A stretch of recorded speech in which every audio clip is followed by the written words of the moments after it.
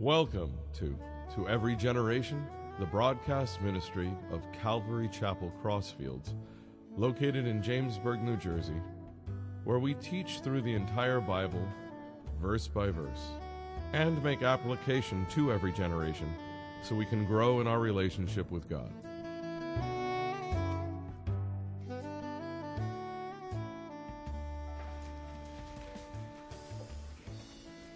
This morning we're going to be in Mark 14, starting in verse 43. And the last time we looked at what we named Walk the Talk, where the disciples, 3+ years with Jesus, they amassed so much Bible knowledge, and now they're expected to do something with it. And the same thing with us. We could be in even a Bible-believing church and for 10 years and just keep accumulating Bible knowledge. But God expects us to do something with it. Otherwise, we become sedentary sheep in a spiritual sense. Today, the message is titled, "The Failures Continue." Now, before you think I'm picking on the disciples or I would do anything different, because I wouldn't. I'd be in the same boat as them.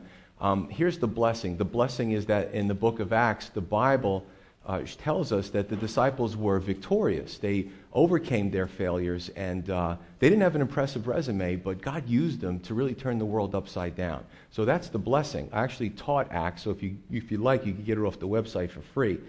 So this is really a success story because we can make the same applications with ourselves. We fail, we mess up, we regret things in the past, but it doesn't matter. We can all have unimpressive resumes, and that's the cool thing about God. He actually often found the people with the unimpressive resumes, and He used them to glorify His name. So that's really neat. So I think we'll be blessed by that. And it kind of reminds me, this whole thing about failure and trying to do better, it reminds me of the young professional who was hired as a CEO of a corporation that was failing. And he had this idea, I don't want to fail and send this place into bankruptcy because it's not doing good. So he finds the oldest board member he can find. And he goes to the gentleman, he says, "Sir, can you tell me what the secret to success is? I want to do good for this company." And the man's terse reply was, "Right decisions." So the young professional's taken back by that, and he's trying to be polite. He goes, "Sir, I understand that." He goes, "But how do I make those right decisions?" And the man replies, "Experience." So he's a little shocked because it's like one word, one phrase answers, and he says to the man, "Listen, I really do appreciate your time, and I'm not trying to be argumentative or difficult." He goes, "But how do I get that experience?" And the man finally replies, "Wrong decisions." So it kind of goes with what we're talking about. But before we go into the scripture and we look at these failures and we identify in some way, I'm going to break this up into 4 segments on the arrest of Christ, right? So the context before we go into the scripture is that Jesus predicts the disciples' denial. After that, the disciples deny the denial of Him. Talk about being in denial, you know what I'm saying? And then third, they actually fail in the Garden of Gethsemane. We'll look at some of these denials as well as we go into it. So let's jump in verse 43. It says, "And immediately while he was still speaking, Judas, one of the 12, with a great multitude with swords and clubs, came from the chief priests and the scribes and the elders. Now his betrayer had given them a signal saying, 'Whomever I kiss, he is the one, take him and lead him away safely.'" It's kind of odd. We'll talk about that. "And as soon as he had come, immediately he went up to kiss him and said to him, 'Rabbi, Rabbi,' and kissed him. Then they laid their hands on him and took him. And one of those who stood by drew his sword and struck the servant of the high priest and cut off his ear. Then Jesus answered and said to them, 'Have you come out as against a robber with swords and clubs to take me? I was daily with you in the temple teaching, and you did not take me, but the scriptures must be fulfilled.'"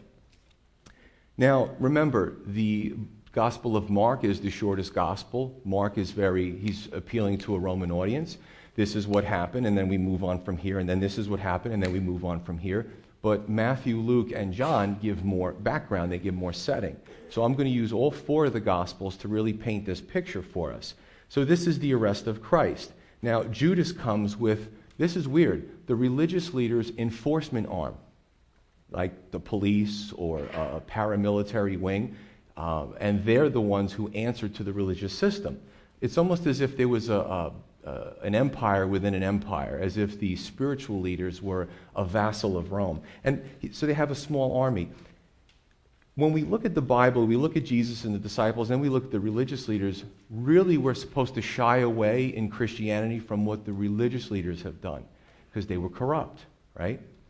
However, you can see in the last 2,000 years that Christianity, whether in the Middle Ages amassing powers and armies and navies, or even today trying to amass power in getting cozy with the world leaders and watering down their doctrine, they kind of take more of a characteristic from the religious leaders than they do from Jesus. Remember, Jesus said, "My kingdom is not of this world." He said that the Gentiles lord it over each other. They have this hierarchical power structure, but it shall not be with what you do with me. So just take that. Listen, I just want to paint this picture here. But what this tells me is that Judas understood the Lord's power, sort of. Brings a whole bunch of armed people to take Jesus. Well, what if he resists? I know he's powerful. I've seen him do amazing things.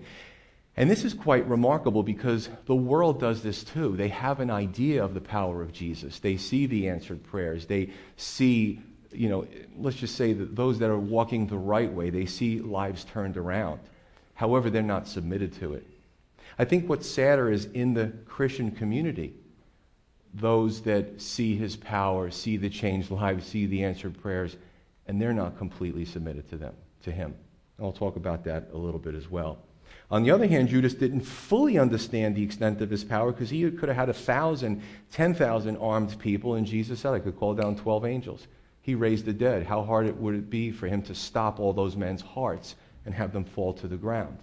So he understood him, but he didn't fully understand his power. Now, Judas signals the mob, and he basically says, "It's the one who I kiss. He's the one, take him." I got a lot of questions after service. This is the cool thing about the Bible. The Bible gives so much detail. For those who are naysayers, it's just stories, blah, blah, blah. If you're going to lie about something, you don't give detail, because details can be exposed. But the cool thing is, so much detail is given in the Gospels that I get questions.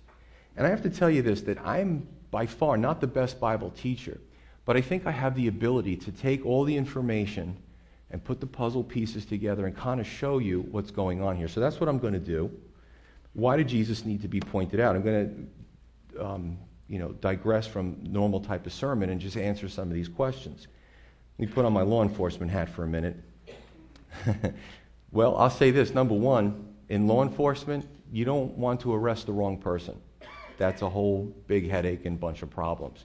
Number two, if you have somebody you're looking to arrest and they have followers around him, you don't want a riot to break out and cause more problems than, again, more headaches. There was a detective who wrote a book called Cold Case Christianity, and he kind of took the Gospels and he used his detective skills to really prove the Bible true. So, people from science backgrounds, from law enforcement, we can all look at the Bible in a different way and really paint this really nice picture for you, because we say, yeah, that's what I do in my profession. I get it. A brother asked me too. He said, well, Jesus said, when I taught, you didn't take me, indicating they knew him. So why did Judas have to say, I'm going to kiss him? Because some knew him and some didn't. The religious leaders who weren't active in the effective arrest of Jesus did not do the dirty work. They had their officers do it. So the religious leaders would have known Jesus more, because they were trying to pick out what they considered a false Messiah, than the officers that they sent to arrest him. All right? I want to read to you John 7, 45 through 47. It's the only scripture we're going to digress and use as supporting scripture. But this is, John's gospel, if you haven't read it, is so different from the others, but so amazing in how he just picks things that they're almost obscure, but they kind of paint this great picture. So John 7:45, then the officers, this was a different time, this was prior. The officers came to the chief priests and Pharisees, the religious leaders, and they said to the officers, why have you not brought him? Why is he not under arrest? Why is he not bound? The officers answered, no man has ever spoken like this man. Then the Pharisees answered them and said, are you also deceived? Now, those officers probably got fired, And they had a new bunch of officers that they hired to take Jesus in the garden. And they were a little bit more compliant. One thing in law enforcement that I can say is, whether you're in the military or police, you take orders. But there is a code and there's laws that say, Sarge, I don't feel comfortable with this. I think it's an unlawful order, it's unethical, it's maybe even illegal. I'm not going to do it. Very rare that it happens, but there is this code where you say, these officers in John 7 said, we're not bringing him in. Nobody bound him because they understood that he was innocent and that he actually was the Messiah. So, this is my perspective. Furthermore, Jesus drew a crowd, and for those that might have been 20, 30 feet away, they might have known vaguely who he was, but maybe they couldn't make out his physical distinguishing characteristics on his face. Remember, Isaiah tells us he wasn't particularly attractive. The form of the man that Jesus took was not a charismatic form, was not that people would say, what a handsome guy, and be completely in awe and distracted by his looks. That's why I believe God did it. The Bible doesn't say. That's my take on it. So he would look like any other guy, maybe not particularly attractive, and some would know who he was, but some wouldn't. Some wouldn't. Now, we love to answer questions in this church. And, growing up, I grew up in a denomination, and again, you hear these things. People, they don't want to come to church. They don't want to come to God. They don't like Christianity because if I go to church, they just want my money. That's a big one. Another one is they never answer my questions. I remember as a kid, if I was to ask a question, I probably would have got smacked in the back of the head by my parents. You don't ask questions. You just take it, you digest it, and you walk out the door. However, that doesn't work today, and it really shouldn't work. Whether it's the Berean room or the women's devotion, men's devotion, even we're having a Q&A session at the couples overnight. We have that every time, and it's just a blast. We block out an hour's time, but it usually goes for 2 hours because people just have so many questions. So it's really important to get those questions asked. In John 18:5, again, giving you a broader understanding of this, at some point, Judas probably didn't make his way to the head of the mob. Maybe the officers were in front of him. Jesus initiates a conversation with the mob, and he says to them, "Who are you looking for?" And they responded, "Jesus of Nazareth." And Jesus responds, in the Greek, ego eimi, which means I am. It's a redundancy. Basically what he was saying was when Moses in Exodus 3, God was talking to him and telling him to lead the children of Israel, Moses says, "Well, who should I tell them sent me, God? Well, what is your name?" He said, "I am that I am, Yod He Vav He." And that was understood that if you said that, you were claiming to be God. So this is what Jesus says. Now, John records that they fall back. Now, I don't know if it's because they didn't expect him to say that. I don't know if it's because, remember in Genesis, God spoke everything into creation? I love that. He didn't lift a finger. He just went, trees, planets, right? Stars. Jesus says, "I am." I don't know if his voice, when he did that, just had some power to knock them off. I'm going to say it probably was a love tap. You're going to see me be crucified. But guys, you understand what you're doing. And I don't think he did it to, if it was associated with his power, I don't think he did it to flex his muscles, his power. He never did that. But I think that was a gentle, merciful way to say, think about what you're doing. And think about it afterwards when they don't find the body. So merciful Jesus was. He's just incredible. Matthew 26, Jesus still refers to Judas as a friend. He says in Luke 22, "Are you betraying the Son of Man with a kiss?" And in Matthew 26, he calls Judas friend. Well, it takes a special type of twisted person to smile to your face and kiss you while they're driving the knife in your back, Judas. But it also takes a special type of person to love so much that you can still call somebody friend and you can still forgive them. I was at work this week and one of my fellow employees said to me, "Hey, Joe D., what's more powerful?" Now, he said this in light of the whole Paris attack and the shootings and sickness and 14 people dead, and he said, "What's more powerful, love or hate?" He was thinking hate because we had a discussion afterwards, and I said love. He goes, "Well, how do you figure that?" I said, because take all the hate, take all the actions, all the murder, all the crime, all from the beginning of time. I said, Jesus packaged that, put it upon himself, and took that on the cross, shed his blood. I was able to give the gospel. You asked. You know, I can't get in trouble for answering a question, can I? You know I'm going to go in that direction. And he was like, whoa. I'm like, yeah, love is more powerful than hate, because Jesus took all those hateful acts. It was a great question. I'm glad I was able to use it this morning. It was good teaching. You know, just pray. When people are talking to you, just pray. Let the Lord give you the words. It's a great thing. Verse 47. Verse 47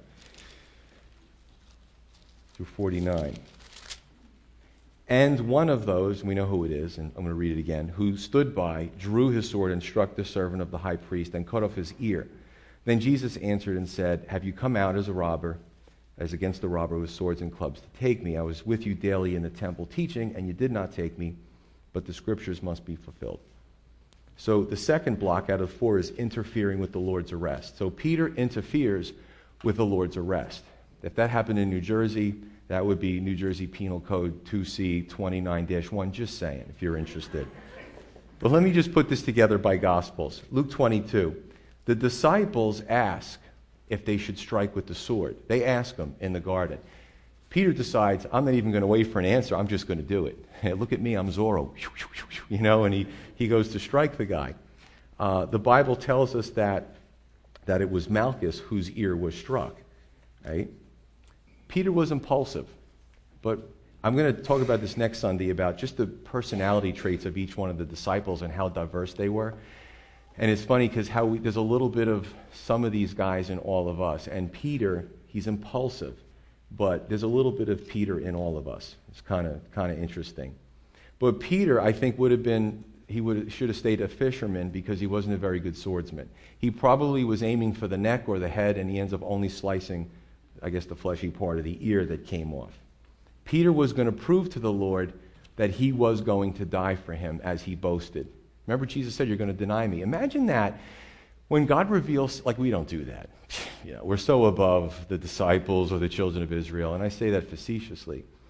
But imagine that when the Lord shows us something and we argue with him. And we do. You know, it would be better to just say, okay, Lord, how do I change it? But sometimes we have to go through these struggles and machinations and different things, and we're going to prove to the Lord that what he revealed is not true. But, you know, we're going to see that Peter does actually flee, and everything the Lord says is true. But Peter was fighting spiritual battles with worldly weapons. He was acting in his flesh, which was going to be his undoing. When you go into a battle, you have to know what type of weapons to take. So if you're a soldier and you're in the hot zone, you have your dragon scales, and you have your helmet, and you have your walkie-talkie, you have your rifle, you have your ammunition, you have your food. You have everything you need to go into combat. If you don't, you're a sitting duck, and you're in trouble. However, you can't take those same weapons and use it to fight spiritual battles. What are you shooting at?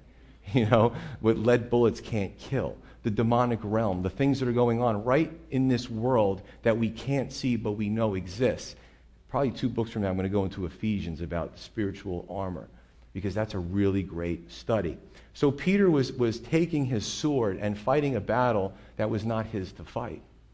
And even if he couldn't kill the demonic beings that were driving these men. Understand? The Apostle Paul said that they're blinded, that it's almost like spiritual cataracts. They're not seeing properly. So Peter actually was fighting, check this out, against Scripture established before he was born. This had to happen. And Peter is doing his best impression of Zorro. If we're not in God's will, we will be fighting against his word. Say that again. If we're not in God's will, we may find ourselves fighting against his word. And that's a place we really don't want to be. Jesus rebukes the religious leaders, number 1, for their sneakiness and deceit. He also rebukes Peter for his impetuousness and his fleshiness. In Matthew 26, Jesus says to Peter, he who lives by the sword dies by the sword. A lot of expressions we get today come from the Scripture. Am I my brother's keeper? He who lives by the sword dies by the sword. And on and on. He also said, Jesus said to Peter, don't you realize now I could call 12 legions of angels to come and deal with this issue? right? We read in the Old Testament that one angel was able to take out 185,000 of the enemy army. Imagine what a legion could do. So, Peter, relax. I got it under control. Jesus tells both groups that the scripture must be fulfilled. And what it shows is that here Jesus is going to go to the cross. He's the one who's going to suffer, not Peter, not the religious leaders, not the officers. Jesus is going to the cross, and he is under control. Everybody else is on their worst behavior, but Jesus has it all under control. Even to the point of putting Malchus's ear back together. And again, in my mind, I imagine, well, how did this go down? I can just picture reaching out, picture Jesus reaching out to Malchus. As he's holding his ear, he's in pain, and Jesus takes his hand, and he puts his hand over the ear, and the blood stops flowing, and he takes his hand away, and the ear is no stitches, no staples, no scars, as if it never happened. And probably Jesus did it so that Peter wouldn't be on the cross next to him. You know what I'm saying? So, no victim, no crime. What crime? What are you talking about? His ear looks just fine. So you can just see Jesus in this gesture of love and all the gesture of having it all under control. He does this healing of Malchus's ear. Jesus says this. He's going to be arrested. He's given orders. Jesus says, now let these go their way. And you put all the scripture together. Right? He says, let the disciples go their way. Still very much in command, very much in control. So I would ask you this morning, brothers and sisters, what is your issue that this God that we serve can't do for you? What is it? What's the issue? What is it that you have come up with in 2015 that God says to Gabriel, oh, look at Bob's problem, look at Joe's problem. I've never seen. What do we do? It's not going to happen. You see what I'm saying? Whatever you're going through this morning, this same God can handle your problem. If he could heal an ear and he could raise the dead and he could knock people down with his words, he can do amazing things for you. In verse 44, Judas says, I love this. Judas thinks he's in control. He says to the mob about Jesus, lead him away safely. Hey, I got this. Just don't hurt him. And we've gone through speculation of what was going through Judas's mind. What did he expect? What did he think was going to happen? But he asked them to lead Jesus away safely. And what Judas didn't realize is that Jesus was more in control than Judas was. And see, brothers and sisters, when church people, when Christians don't understand that God has it under control, what happens? They tend to move away from the Lord and take the control back. Right? Jesus take the wheel? No, I'll take the wheel. I mean, if you could picture it in the front seat, they're having this tug of war. Jesus is like, all right, take the wheel again. All right, now you can have the wheel, God. Will you let me take it this time? Okay, let me just have one hand on the wheel. And this is what people do. And sadly, there's many in the church that don't fully trust in Jesus as their Lord and Savior because they haven't given him the control. I had a humorous conversation about things even as a pastor and decisions that I've made where I would make decision after decision and it didn't come to anything. And I outran the Lord and he let me know it. And then he fixed it and it went flawlessly. And it's kind of funny because, okay, listen, transparency, fishbowl up here. I have some control issues, but who doesn't in New Jersey? I mean, you can't live here if you don't have a little bit of control issues. But the cool thing is that he shows me in a loving way, you're getting ahead of yourself. You're getting ahead of me. And then I let him take it again, and he fixes it. And that's the beautiful thing. And sometimes it's a tug of war the more we have control issues our whole lives. But we have to trust the Lord. And sometimes I believe I'm trusting the Lord all the time, but my actions show something different. And I have to go back and I have to repent and say, you know what, Lord, you need to take it from here.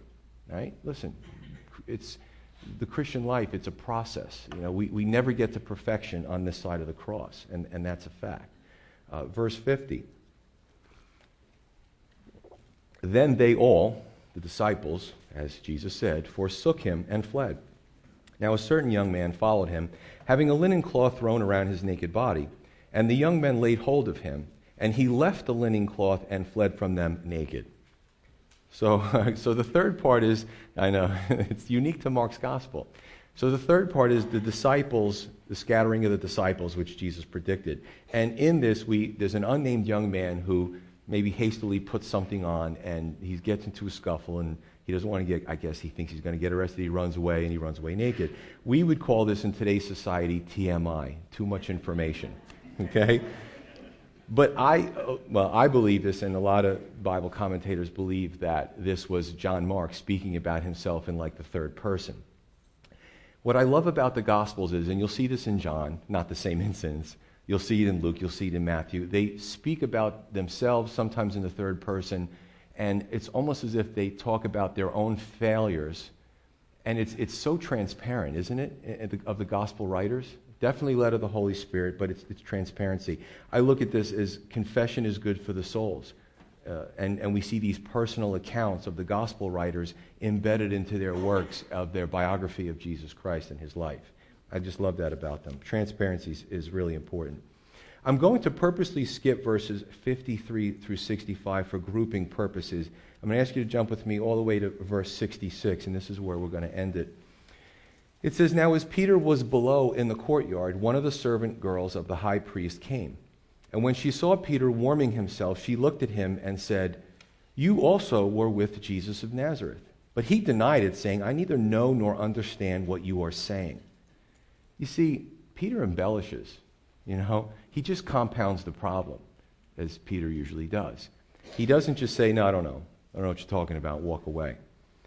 And he went out on the porch and a rooster crowed. And the servant girl saw him again. So this is the first rooster crow. The servant girl saw him again and began to say to those who stood by, "This is one of them." But he denied it again. And a little later, those who stood by said to Peter again, "Surely you are one of them, for you are a Galilean, and your speech shows it." But he began to curse and swear, "I do not know this man of whom you speak." And a second time the rooster crowed. And Peter called to mind the word that Jesus had said to him, "Before the rooster crows twice, you will deny me 3 times." And when he thought about it, he wept. Luke's gospel says he wept bitterly. That Greek word can be translated violently, like somebody who's retching or gagging. You ever see that? Somebody just so overcome with emotion, they're crying and they can't breathe and they're gagging. This is Peter. So let's take this apart. Fourth block, last block, Peter denies Jesus. Now, John 18 gives us more detail. From John's gospel, he says that it was Peter and an unnamed disciple, which most believe that John, again, was speaking about himself, removed. I would believe that too. They follow the taking of Jesus at a distance. So let's just say it's John. The Bible also tells us that John was known to the high priest, so he gets Peter into the courtyard, and Peter ends up warming himself by the fire of the onlookers, the officers, and other people who were part of that party, or the servants of the high priest. My speculation is that not only his speech, and if you're from, let me just say this, and I'm not saying which is better, I'm not going to get into the middle of this. If you have like a heavy Brooklyn accent, and then you're talking to somebody from like South Jersey, Philly, it's kind of like me and my wife initially. We kind of rubbed each other to the point where it's not that noticeable anymore. You know that somebody is from somewhere else. You know that they're not from where you're from. So even the simple nuances of the personal interactions are recorded in the Bible. I love that. But I would look at this too and say that, and there was other evidence that we would say ID'd Peter. It got him for people to look at Peter and say, it was him, he's the suspect. But you can picture it's dark in the Garden of Gethsemane, it's nighttime. This thing goes on through the morning, and they build a fire, they're in the courtyard, it's a cooler part of the day, and they're trying to warm themselves. So if it's dark and there's a fire and you're warming yourself, what does the fire bring? Light. It brings light. So you could almost see now Peter's face in the fire is illuminated and people are starting to recognize him. My speculation, but I think it's pretty good. 2 women, one was a relative of Malchus, the Bible tells us. And Peter gets identified. Now Peter denies Jesus, and he doesn't just say, "I don't know him." He goes into all this gyrations and mental things, and he makes it worse. So he denies Jesus. He probably did it out of fear. I mean, let's be honest. He probably denied Jesus out of fear. Regardless, he still denied the Lord. I would say today that anyone who is a weak Christian or a new Christian, and they're in a group, maybe their own peer group, and they're teased or made fun of, sometimes they'll deny the Lord out of fear, out of peer pressure. It happens. Jesus is a forgiving God, though. He's definitely a forgiving God. We don't know what really happened with John at this point, and I'm going to throw out some speculation, and we'll just get into the meat of this last section. We know initially the disciples were scattered. The Bible tells us that. But it was a long night, and it went into the morning. Did John later follow at a distance and stay far enough to appear to be a disinterested party, just an onlooker? I just want to see what's going on here. 2, did John initially fulfill the Lord's words and then change his mind and advocate for the Lord? Since he was known to the high priest, could he be more vociferous and say, no, you don't really understand. He's a good guy. It's not what you think. You got the wrong guy. Whatever he says, and not get in trouble again, we don't know. Could it be that Peter and John had this decision, if we split up, it'll be safer for us. If we split up, even if one of us gets caught, the other one will be free. Don't know. So let's go with what we do know.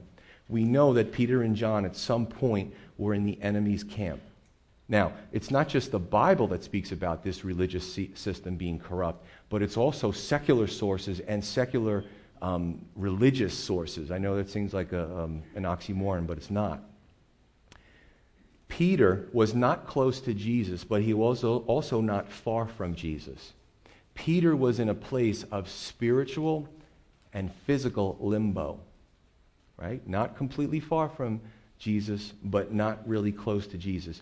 Peter was in the enemy's camp, which made him double-minded, and it caused him to compromise. Let's talk about ourselves. Sometimes we're in places that we don't belong, and it causes us to compromise too. Number 1, compromising geographically. I personally, as your pastor, have freedom in Christ. I can go anywhere.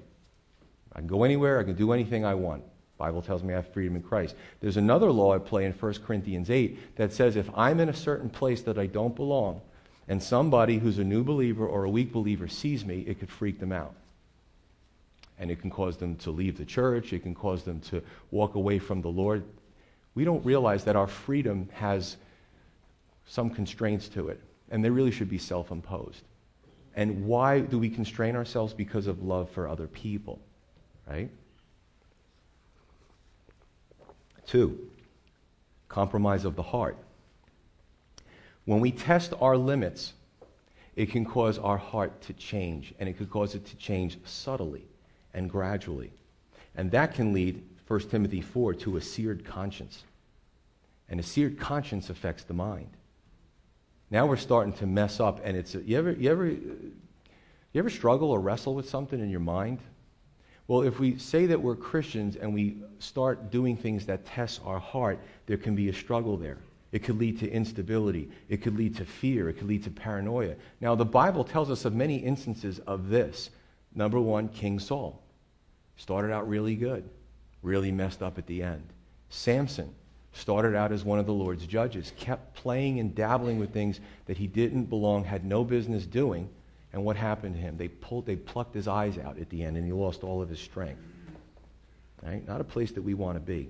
3, so compromise geographically, compromise of the heart. 3, compromise actions, which usually follows the other 2. This is something that we end up doing, and it's stupid, and we can't take it back.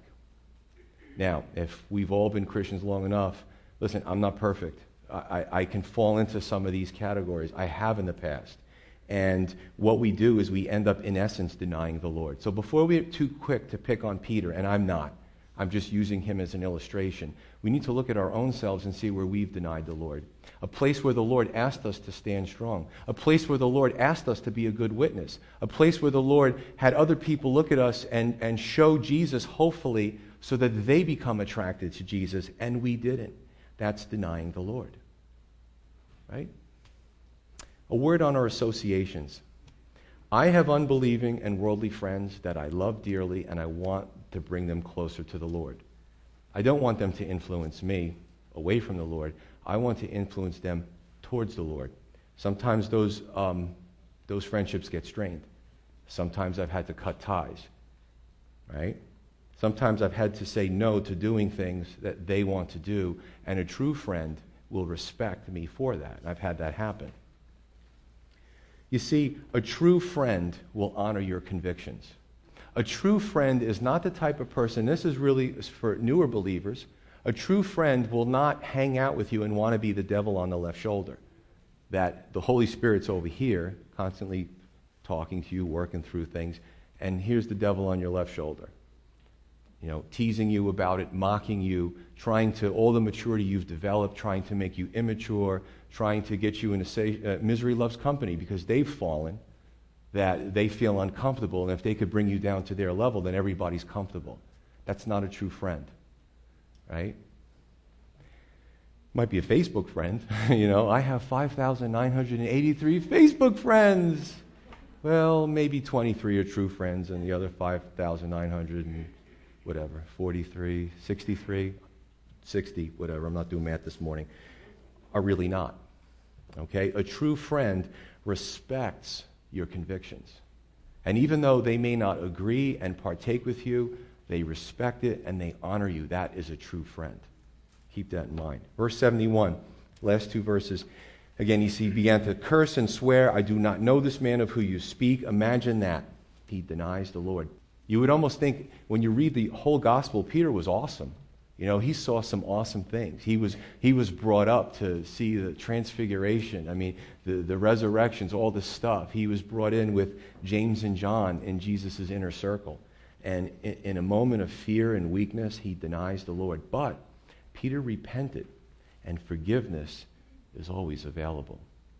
I've read some articles to you about even teenagers over in Kurdistan or Iraq and Syria that ISIS came in and said, convert to Islam or we'll cut your head off. And they didn't, and they lost their lives. They became martyrs. And I also read of a man who said he was a Christian, and they said, convert to Islam and we'll let you live. And he converted to Islam. And they welcomed him warmly and made a meal for him. No, they cut his head off anyway. And I like to believe, as the blade was going in, that he was in his mind or saying, Lord, I'm sorry, like Peter. I'm so sorry, just before he stepped into eternity. There is always forgiveness. Evil shows no mercy. It will trick you, it will deceive you, it will lie to you, and it's tied to this world and this world system. There is nothing here for us, as we can see. Things in the world are getting better, or getting worse, not better. And sometimes it's better and easier to bring people into the kingdom under these circumstances than there is when the economy's good and everybody's doing great. Jesus, God, who needs that? Life is good. Good for you, not for me. See, I'm going to make some money. That's how it works. Verse 72. And a second time the rooster crowed, and Peter called to mind the word that Jesus said to him, before the rooster crows, twice you will deny me 3 times.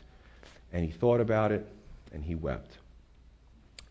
Again, let's talk about the detail again. Well, how come it wasn't the first rooster crowing that got him to say, it's a rooster, right? Jesus said, first of all, it would be 2.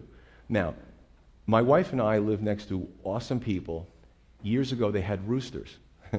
And they would crow so much that we didn't hear it after a while. If we had company, they'd say, is that a rooster? Oh, yeah, that's the next door neighbors. They heard it, we didn't hear it. Our minds just canceled it out. So, again, the detail of the Bible. They're living in a society where the roosters were everywhere. However, it was the second crow. Maybe it was louder, maybe it was longer, maybe Peter took notice of it. The Bible also tells us, in I forget which gospel it is, that Jesus looked at him. Right? Jesus looked at him. I'm sorry, Luke 22. Jesus looked at Peter. Could you imagine what that was like when the Lord looks at Peter as he's denying Jesus Christ? Imagine the scene. In a brief sliver of time, it seemed like an eternity where Peter and the Lord's eyes met each other. And the Lord must have looked at Peter with anger and disappointment. No. He looked at him with love and encouragement. The Bible doesn't say that, but that's what I believe. He looked at him with the most loving look that he could ever imagine to strengthen Peter, causing Peter to break down. Eventually, Peter gets his head on straight, comes back to the Lord, and he's now victorious. And therein lies the hope and the promise available for all of us, Now, let me just say this, because I feel like I need to step out of the message now and make a personal appeal to everybody here. Okay? This is what I want to do. There are people who have come forward here and disappeared. There are people that have struggled with different things and left the church. Somebody got high, somebody got drunk, somebody got involved in sexual sin, somebody got locked up, somebody got picked up, somebody got whatever. Some of you know those people. And I think it's appropriate to the message where Peter denies Jesus. He's convicted by what happens, and Jesus wants him to be re-strengthened and come back. Some have the idea, and we don't put this forth in this church, maybe some do, that if the pastors only knew what I did last night, if the pastors only knew what I did this weekend, if the pastors only knew that I can't break this, they wouldn't want me back there. I'm telling you that that is not true. Coming from me, I speak for Pastor Paul, Pastor Vinny, the elders and their wives.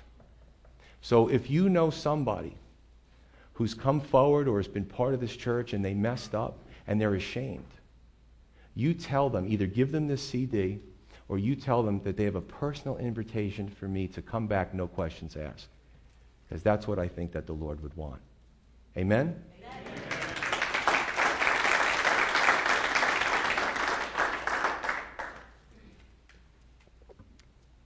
I want to leave you with an awesome quote from A.W. Tozer. I know I have a lot of Tozer fans in here.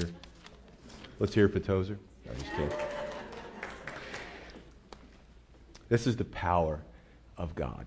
This is what separates any gathering from just a mere social club. Tozer says this in Experiencing the Presence of God. The very nature of God's presence transcends human nature and is therefore beyond the grasp of mere human thought. When we come to the Scriptures, we must remember that all the way through the Bible we are taught what sometimes has come to be called as the transcendental view of the world. It's also transformative. It changes us. The word transcendental means a dozen things in philosophy, but what I mean by it is that somewhere there is an absolute. Somewhere there is that which is not relative. It is fixed and final and can have no beginning and no end. It transcends life, time, space, matter, motion, law, and all of these things, and we call that one God. When Christians talk about him, we call him our Father in heaven. Our job in life is not to deny, and I would say not to deny him, but to affirm. And regardless of how it sounds to some, we affirm that there is another world above this world, of which this world is the shadow. We're living in shadows, brothers and sisters. If you cut me, I bleed, but it's a shadow. It's not reality. It's not eternity. It's just a bunch of molecules that are arranged that made my body, but what makes me, me, and you, is the spirit that's eternal inside of you. These bodies are bodies of death. The outward man is perishing, but the inward man is being renewed day by day and unto eternity. It talks about shadows, a world where there is a world, God's world, where there's a throne, and on that throne there is a God ruling his universe. The mystical element recognizing this transcendence is a mystical thing. By the word mystical, I mean nothing of the esoteric religion of the East. I mean that there is such a thing as a Christian knowing God and meeting God for himself. That we can press our way into, check this out, we can press our way into the sanctuary of the Holy of Holies, God's heaven. Come before my throne, he says in Hebrews 4. And with our hearts, we can meet, know, feel, sense, and experience God in a manner more wonderful than any man or woman can experience any human thing or any human being. All the experiences that we have in this life that bring us pleasure, I hate to tell you, it's reduced down to a few brain chemicals in the brain with synapses going back and forth. Feels good. You think you're feeling it on different parts of the body, but it's in the brain. The brain will eventually perish, but the spirit will live forever. These things are temporary. But it is what is taught here, and this is basic to Christianity. To deny the presence and existence of a transcendental world of which God is the head and the creator and the Lord, and to deny the mystical element of Christianity, you might as well close your Bible and go for a walk because you will never understand it. If Christianity is reduced to a doctrine that can be explained with no intuitive knowledge, no direct knowledge of the heart of God, then where is the wonder of it? I would not give a dime to support a teaching that denied the presence of God and in his universe, and the fact that the human heart can know God through Jesus Christ. Amen. This wasn't taught to the disciples, this was caught. The disciples caught it. All the teaching in 3+ years still made them flee the Lord and deny him. It had to be caught before they really got it, and they were on fire, and they turned the world around. And brothers and sisters, we need to inspire people. We have a society where leadership can't make decisions in the federal government, in the church sometimes. We need to inspire people to know that this is real and it is tangible. Like I said before, how is it that terrorists have more passion for a lie than some Christians have for the truth? It doesn't make any sense. This has to be caught. This has to be inspired, and it's sent to other people. It's not only taught, but it's lived out. And brothers and sisters, if you know anybody who's struggling, bring them back. Get them back in here. Inspire them. Tell them that they're loved, that God, just like Peter, God wants to give them another chance. Yes, we fall down. I fall down. I have to repent every day, and I'm your pastor. Every day I have to go before the Lord and repent and ask for forgiveness. Amen? So take these words with you as we go forth, and let's make a difference in this world.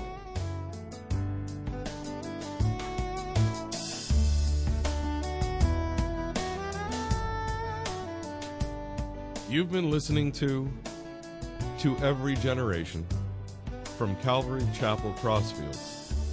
We're located at 15 Half Acre Road in Jamesburg, New Jersey. We meet for Bible study Wednesdays at 7:30 p.m.